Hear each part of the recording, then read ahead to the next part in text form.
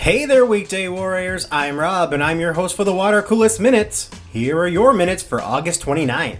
Markets were up yesterday. The Dow and S&P 500 rose slightly, and the Nasdaq was up almost 0.2%. And now on to the headlines. According to the Wall Street Journal, Yahoo, everyone's favorite virtual pool provider and fantasy football platform, is looking to sharpen its email snooping prowess.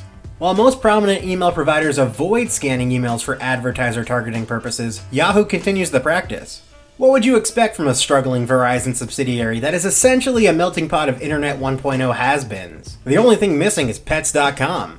Next, the London Stock Exchange may have a new member this year. Aston Martin is expected to announce an IPO that would value the company at more than $6 billion.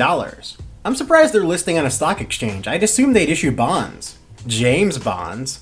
Finally, Yum China said nah to a buyout that would value the parent of KFC, Pizza Hut, and Taco Bell at $17 billion. That's called knowing your worth. In other news, Apollo Management will buy Aspen Insurance for $2.6 billion. Why? Because premiums generate funds that could be used for investing in things like shorting Tesla. Aspen has around $13 billion on its balance sheet. The ex-CEO of Barnes & Noble, Demos Parneros, is suing the creator of the Nook for firing him without justification.